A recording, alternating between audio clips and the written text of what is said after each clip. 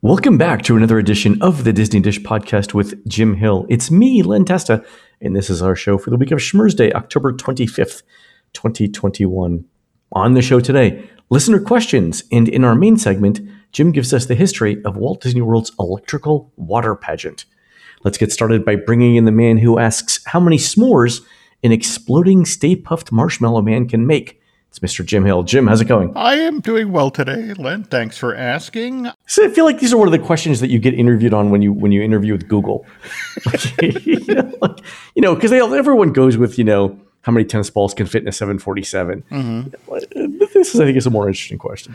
Yeah, and especially out ahead of Ghostbuster Afterlife, the sequel that's coming out November 19th. There's a Ghostbusters sequel coming out? There's a Ghostbuster sequel. In fact, it's directed by Jason Reitman, whose dad, Ivan Reitman, directed the two original Ghostbuster films back in 84 and 89.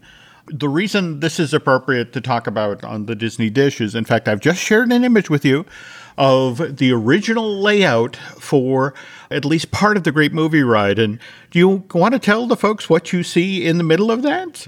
So it's sort of a cursive L-shaped segment of the ride. And I believe, Jim, it starts in the lower left-hand corner with a young Frankenstein laboratory scene. Yes. And you can see Gene Wilder and the monster. Mm-hmm. Are they doing a dance of some kind of tango? Remember the scene in the movie where he gets the monster up on its feet and then the monster goes into choke Victor Frankenstein and the whole sedative.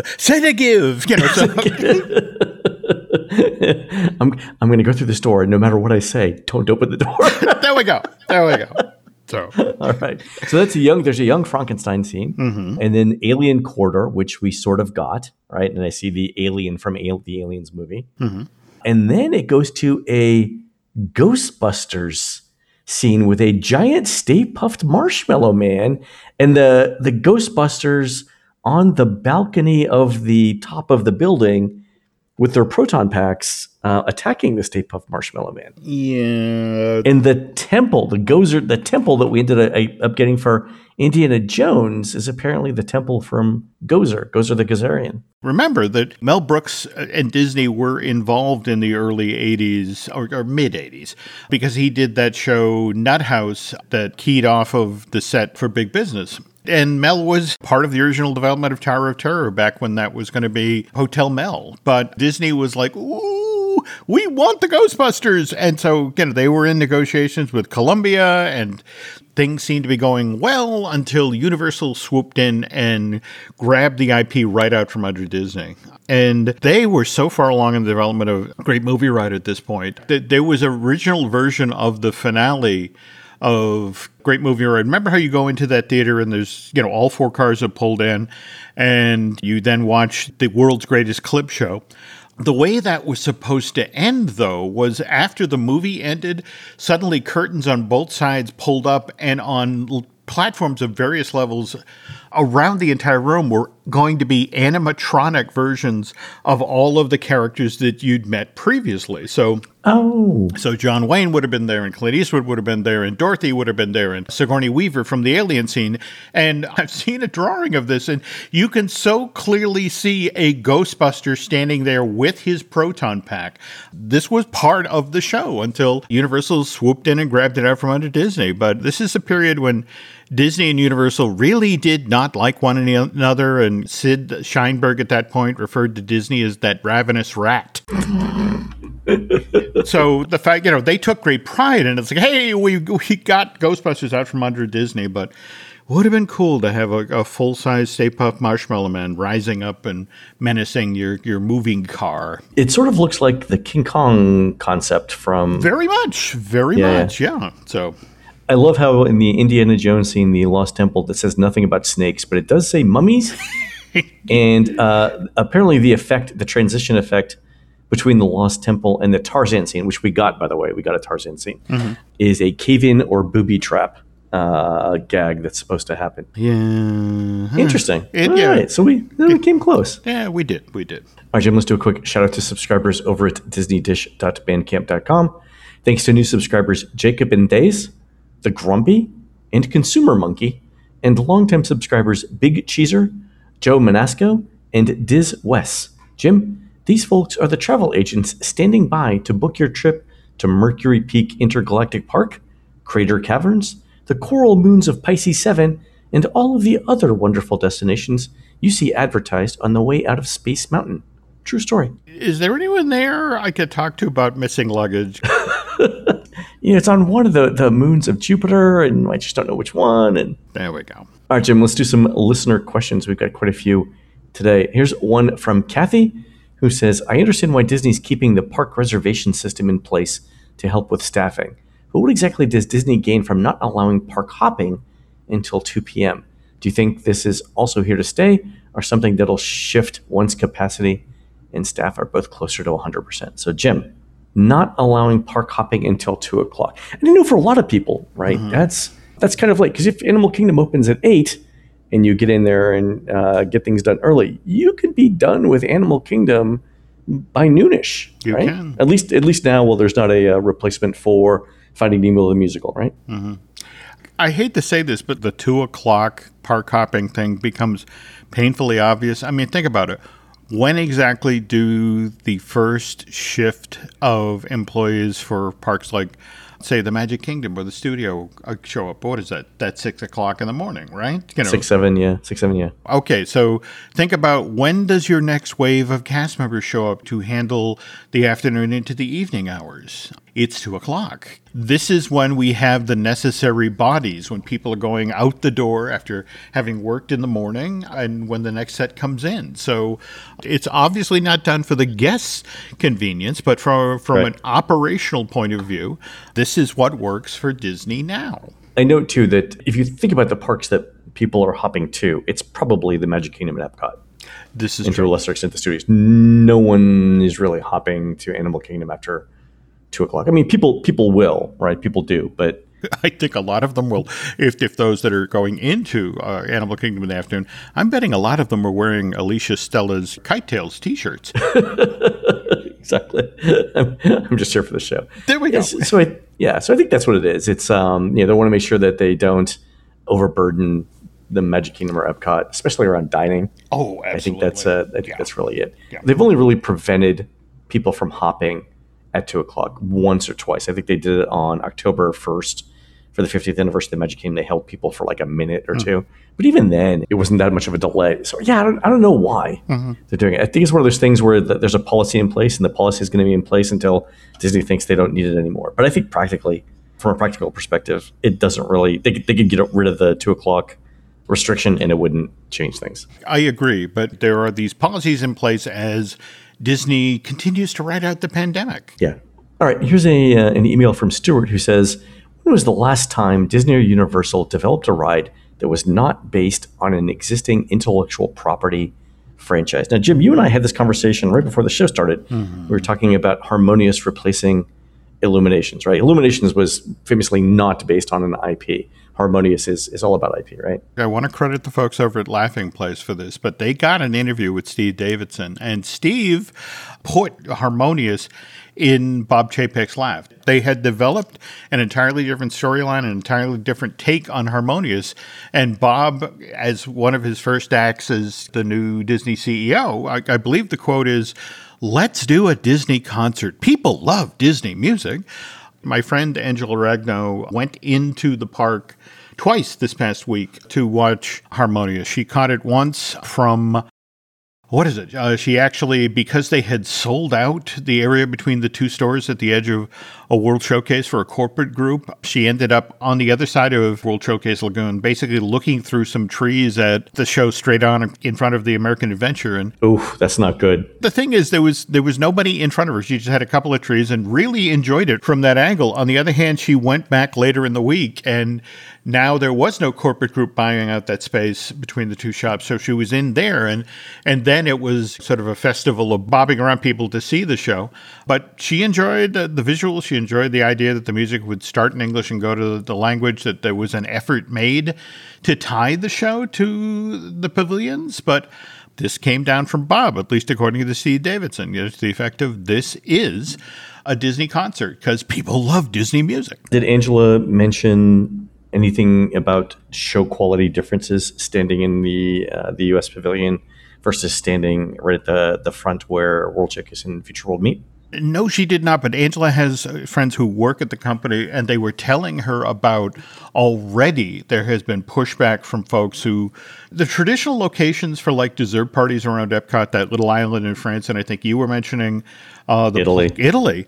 And the fact that nowadays, because of the Stargate, you don't have great sight lines from there. And already, I guess groups are pushing back to the effect of, I spent all this money for a dessert party, and I can't really see the show. Yeah, I think I may have said this on the show, but seeing the performance live from Italy and then seeing it from where World Showcase and Future World meet, they're two different things. Like there are things that I know I didn't see, or at least didn't recognize, standing in Italy versus standing like right in the front. And I think this is a Steve Davidson show design feature, right? I mean, everything Steve does is geared from a specific vantage point, and everything is built off around that.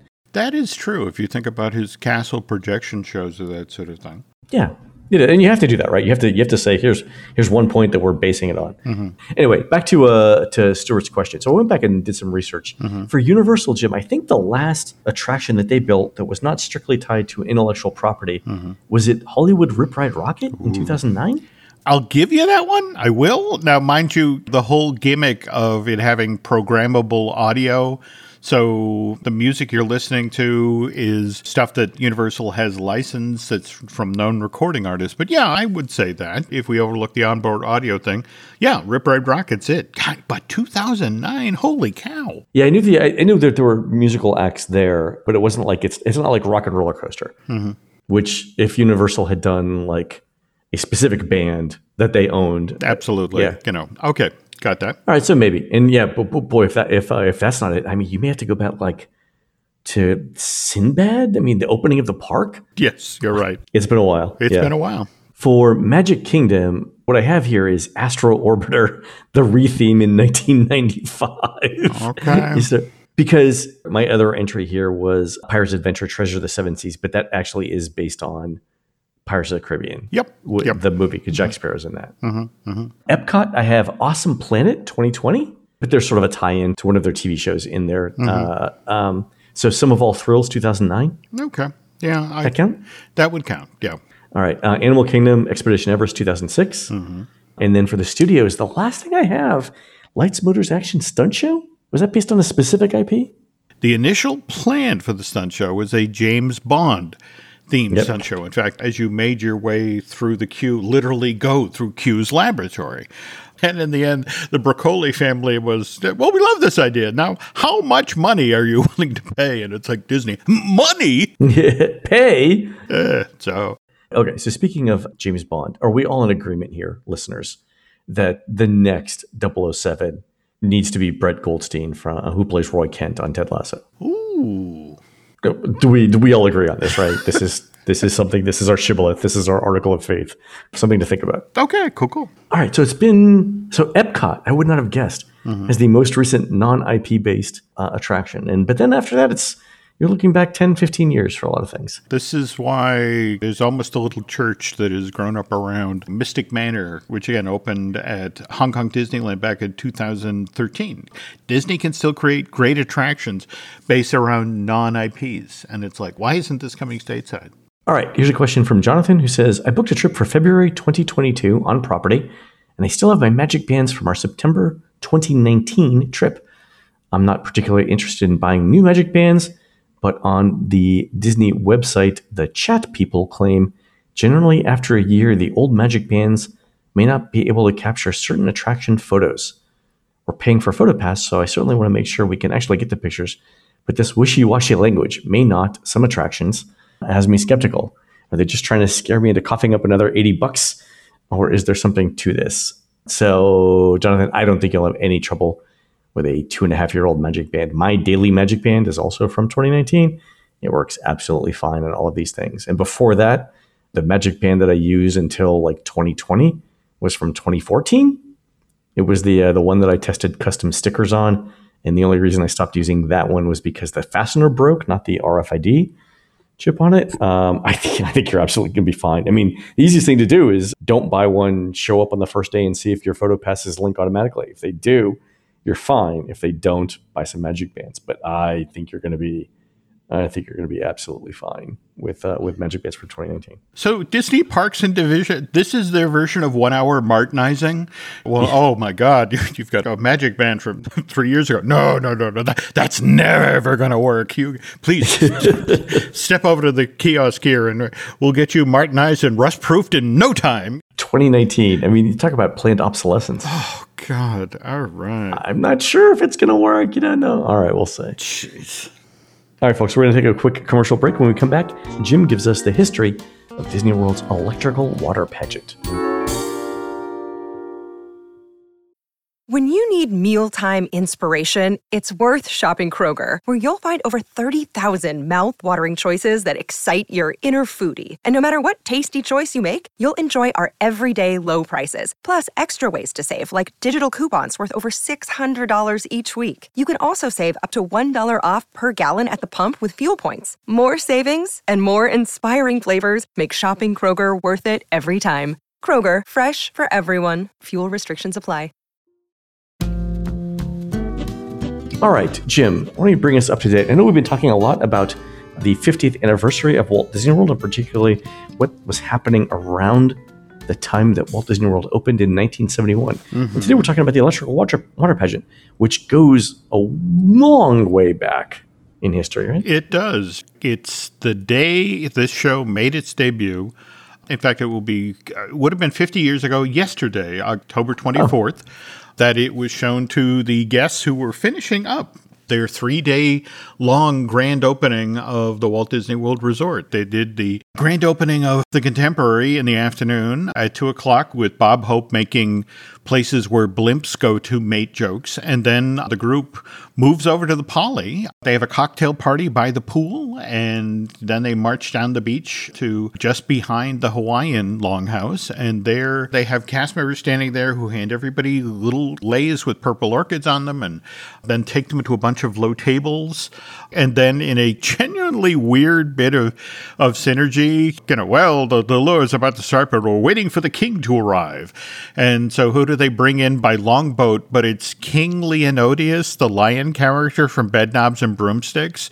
And he sits in one of those big Sydney Greenstreet, rattan chairs it's a 2-hour-long presentation, and there's this poor cast member in a lion outfit, like, I'm the king, and I'm sitting here, and please eat faster. I want 2 hours sitting in a lion costume. But surrounded by tiki torches, so the entire time, please don't catch on fire. you know that there was not a single natural fiber in that costume. That he was basically wearing a feline version of the Hindenburg. Oh, yeah. And they have dancers and elaborate foods. And supposedly it was the largest luau that had ever been staged outside of the state of Hawaii. Really? Or at least that's what the PR packet claimed. And it ended with the Disney World debut of the electrical water pageant. But if we step back 3 years, and in January of 1968, in fact, I got this info out of that book you were talking about just last week, the Disney World at 50, the book that the Sentinel put together of their coverage of the Disney World Resort. Right. It's January of 1966, and Disney is now finally starting to get specific about what they're going to do with that 24,700 acres that they own 17 miles to the southeast of Orlando. And one of the things that the Sentinel talks about in this article is that Disney's plan is to extend and enlarge Bay Lake. Now, Bay Lake is already 450 acres, but when they finally finish this land, this is 750 million cubic yards of earth that gets pulled out of the ground. But they extend Bay Lake, they turn it into a 3-mile-long waterway dotted with natural and man-made islands. They go on to say that in its new form, Bay Lake will become the focus of water spectacular and sports, while at the same time retaining its original, often spectacular beauty. So it's the spring of 1971. And now, right alongside Bay Lake, we have Seven Seas Lagoon, a 220-acre man-made body of water, deepest point land, 14 feet deep, And it's connected by the water bridge, which your sister Christy and I went into great detail on the show before. She does love a water bridge, doesn't she? She does. Though also, when I described that the concrete pads were only 2 feet thick, I think she's going to drive the long way round. She's not going to go that. She's not going to take that little tunnel underneath to go to the Contemporary anymore. Yeah, right? She's going the long way around the barn for the rest. Lots of people go to the Contemporary through Grand Floridian Way. Yeah, lots of people do it. Yeah, up into Windermere and then back down. Yeah, it's great. Okay. So you're Bob Yanni. He was the guy hired in 1967 to become the company's director of entertainment.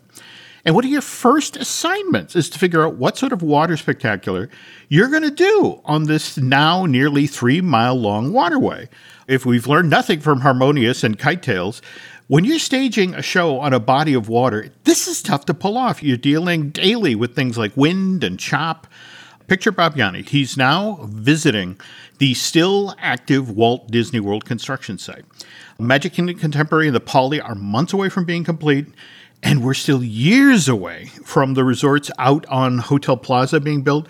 So when the sun goes down at night, Len, there are no lights off in the distance. There are no lights anywhere. Oh, it's black. Yeah. And so here's Bob standing at the edge of Seven Seas Lagoon. And by this point, he's now the vice president of entertainment for Walt Disney Production. Got himself a promotion along the way. And because of that, Mr. Yanni is privy to the fact that Project Florida is now hundreds of millions of dollars over budget. Your spectacular includes Bob himself on the back of a ski boat. Well, no, that's it exactly. He knows there is no money. There's no money. He's going to get this minuscule budget for whatever he's going to do. And this is a guy who staged halftime shows for the Super Bowl. This is the guy who did the bicentennial fireworks display over New York Harbor in July of 1976. He's the guy who ran Radio City Music Hall from 79 going forward. And I mean, that's one of the biggest indoor theatrical setups in the world. So this is a guy who has 6 months to deliver a water spectacular on a teeny tiny budget. Bob is an incredibly bright guy. So he's looking out over the inky blackness of Bay Lake and Seven Seas Lagoon and realizes all of this darkness is going to hide a wide variety of sins. It sounds like the tagline for Las Vegas. You are actually not wrong. If you think about when people talk about Las Vegas and at night when it's lit up by neon. It's the lights, yeah. But that's the thing. When you look at it during the day, it's like, whoa, that's a, but, yeah. but at night, with the reflection and the light, it looks amazing. Yeah. So Bob realizes, look, it's dark. People aren't going to see how cheaply this show is made, especially from a distance. So late spring, early summer of 71, Yanni begins running some tests out at Seven Seas Lagoon at night. He goes out and buys several rolls of chicken wire. They build a rectangular frame.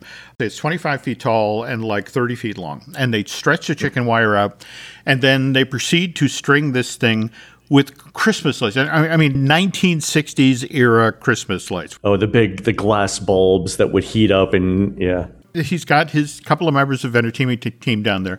And what he has is like, let's just do something simple. Let's make the shape of a whale. So they take a picture of a whale and they figure out the math of, all right, where the lights go for that. Walt Disney World is still months away from opening at this point.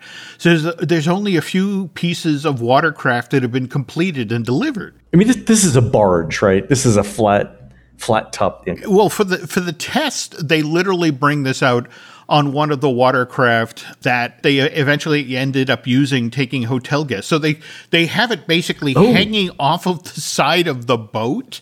Oh yeah, sure. Yeah, this seems safe to me. But at the same time, they have to bring a generator on board to provide. Yeah. Because I mean, you when you're combining electricity and water, the thing you want to bring into the mix, Jim, is gasoline. I mean, I've seen enough videos to know how all of this is supposed to go.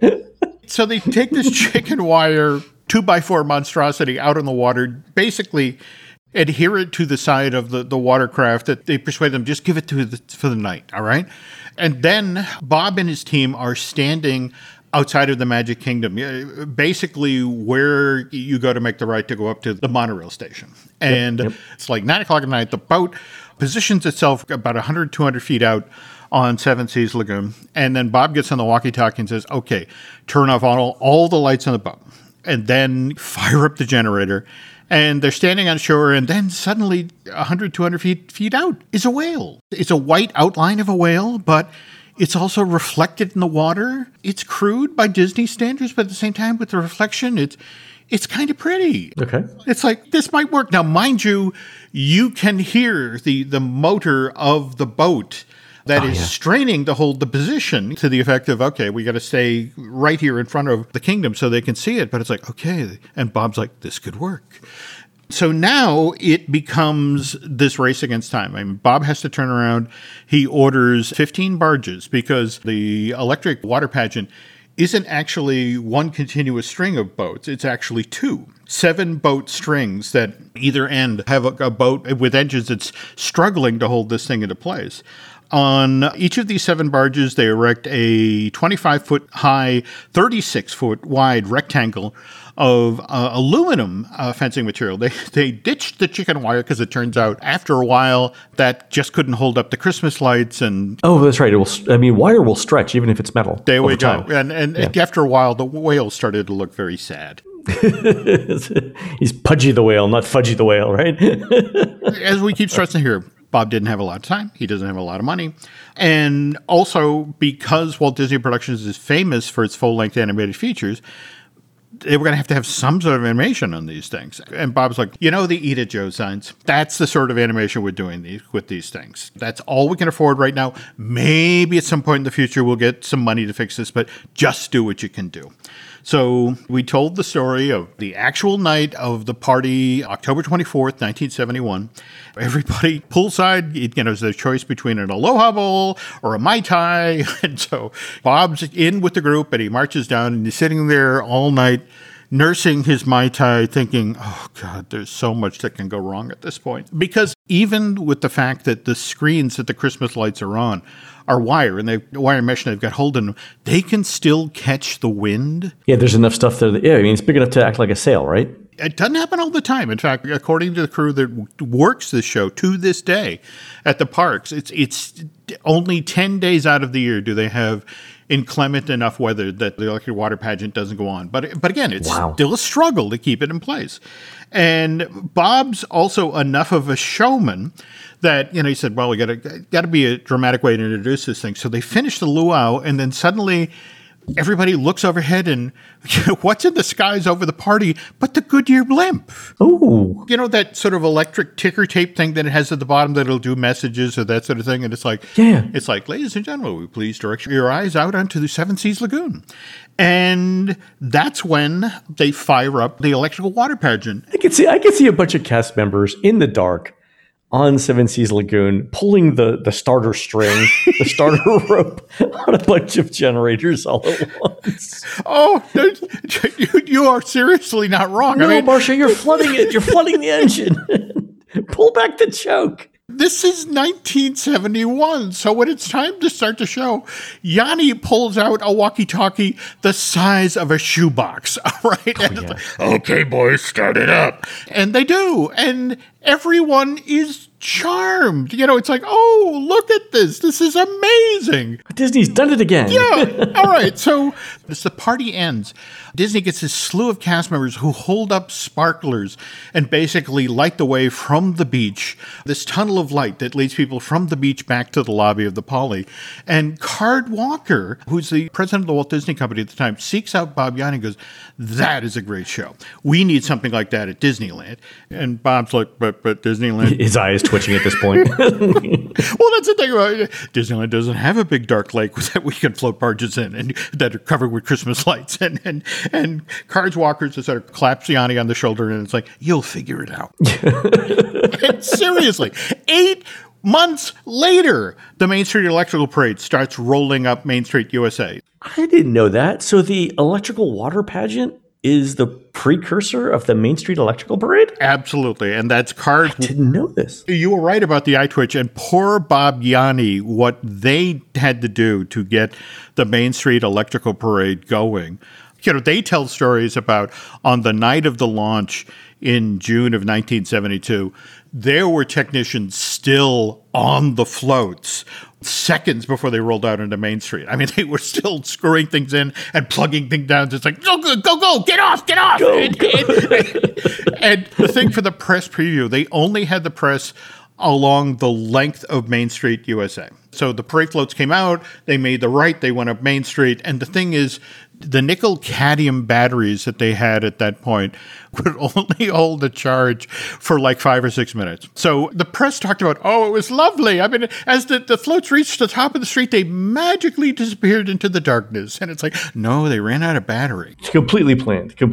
So back to the Electrical Water Pageant premiere in, again, October 24th, 1971. Bob, because he wasn't entirely sure that the Electrical Water Pageant was going to be spectacular enough to really close the show, he hedged his bets. And what he did is at the very end of the show, he then has the Fantasy in the Sky fireworks start over Seven Seas Lagoon. Ooh. And so this means you got to position a fireworks barge in position out there in the water, because your setup is behind the Magic Kingdom to do the show. So you have to put a barge out in the water. They also put a pyro launch station out on Castaway Cay. By the way, did you know that the original Castaway Cay is out in Seven Seas Lagoon? I did not know this. Yeah, it turns out there are 3 man-made islands out there. There's Blackbeard Island, there's Beachcomber Island, and Castaway Cay. And the private island that the Disney Cruise Line goes to is actually named after the one that's out in Seven Seas Lagoon. So anyway, they've got pyro launching from the barge, they've got it from Castaway Cay, and somebody came up with the idea of, well, we've got the barges out there for the Electrical Water Pageant. Why don't we just do like some sparkler launches from there? So they finished the show, and it turns out the first show was almost the last show. Because when they bring them back to the canal behind the Magic Kingdom where the Electrical Water Pageant docks to this day, they looked at the bottom of the boat and the pyro had almost burned through these barges. Really? It's like, okay, let's not do that again. But anyway, this show then goes on with its chicken wire Christmas light start. It goes on to run at the resort. In fact, the only time it really has gone dark for any length of time was when the entire resort shut down for the pandemic in March of last year. And then it finally came back full time December 20th of last year. And you had been keeping tabs on the construction of the walkway between the Grand Flow and the Magic Kingdom. And a key part of that construction, the reason it took as long as it did, is that they needed to create a swing bridge to allow each night. The bridge had to swing out of place so the Electrical Water Pageant with its 25-foot tall, 36-foot long screens could then float out of that canal and go out to the water. But it is basically the show that we've known since 71. I mean, in fact, for the 50th, they've added a little sort of light effect. And what is the theme song for the 50th anniversary? The Magic is Calling. The Magic is Calling. So So you get a little taste of that. But the very last time the show got a really significant update was actually for Disney World's 25th anniversary. It's been that long, 25 years. Yeah, 1996. In fact, it was at that time that they kind of made a point of, we should really make this more about Disney music, because as Bob Chapek says, people love Disney music. But that's when you got things like music of The Little Mermaid and 20,000 Leagues Under the Sea and Pete's Dragon and Peter Pan. That's when they added that music to the visuals that have been there since 71. So to sort of swing this back to Harmonious, which had been in development for at least 5 years, 6 years, and all of the money that had been thrown at that, and it's still a show that's kind of finding its way, whereas, if you look at the Electrical Water Pageant, he had 6 months. He had no money. He had chicken wire and Christmas lights. Yeah. And they pulled it off. But again,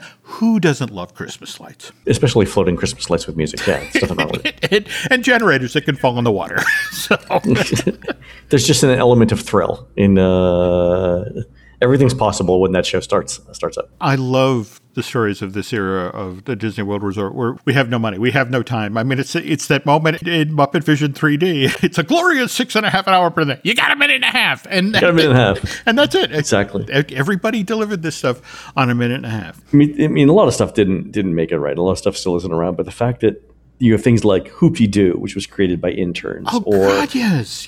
Electrical Water Pageant, which was thrown together with stuff from Home Depot. It's it's a testament to what you can do at the last minute, because they've got creative people working over there. Absolutely. But you and I have had this conversation of how many temporary attractions are still with us, because that's temporary. Oh, yeah. That's not going to be here for very long. It's like, 30 years, but who's counting? It's fine. It's fine. Yep. It's an amazing. And I didn't know that the Electrical Water Pageant is the inspiration for Main Street Electrical Parade, but that makes complete sense now. No, we should definitely do a deeper dive on that, because there are so many hilarious stories about Disney had the floats built by a company in Chicago, and they showed up like 6 weeks before the parade was supposed to launch, and it's like they go to the warehouse and it's like there's a pile of lights and wires, and it's like, the floats, where are the floats? And it's just sort of like oh yes, floats. And it's like, and Disney literally throws all the pieces in trucks and drives them out to Anaheim, and it suddenly becomes tab A into slot B. What the hell is this supposed to be? So all right, folks, that's going to do it for the Disney Dish show today. Please head on over to disneydish.bandcamp.com, where you'll find exclusive shows never before heard on iTunes, including 2 new shows on the history of Disney's Flying Saucer Ride. On next week's show, we're going to talk about how Disney's readjusting its space-themed attractions and shows now that real-life space tourism has started. You can find more of Jim at jimhillmedia.com and more of me, Len, at touringplans.com. We're produced fabulously by Aaron Adams, who'll be demonstrating his barbecue-themed whirligigs at the North Carolina Whirligig Festival on Saturday, November 6th at the Wallace Simpson Whirligig Park in beautiful downtown Wilson, North Carolina. While Aaron's doing that, please go into iTunes and rate our show and tell us what you'd like to hear next. For Jim, this is Len. We'll see you on the next show.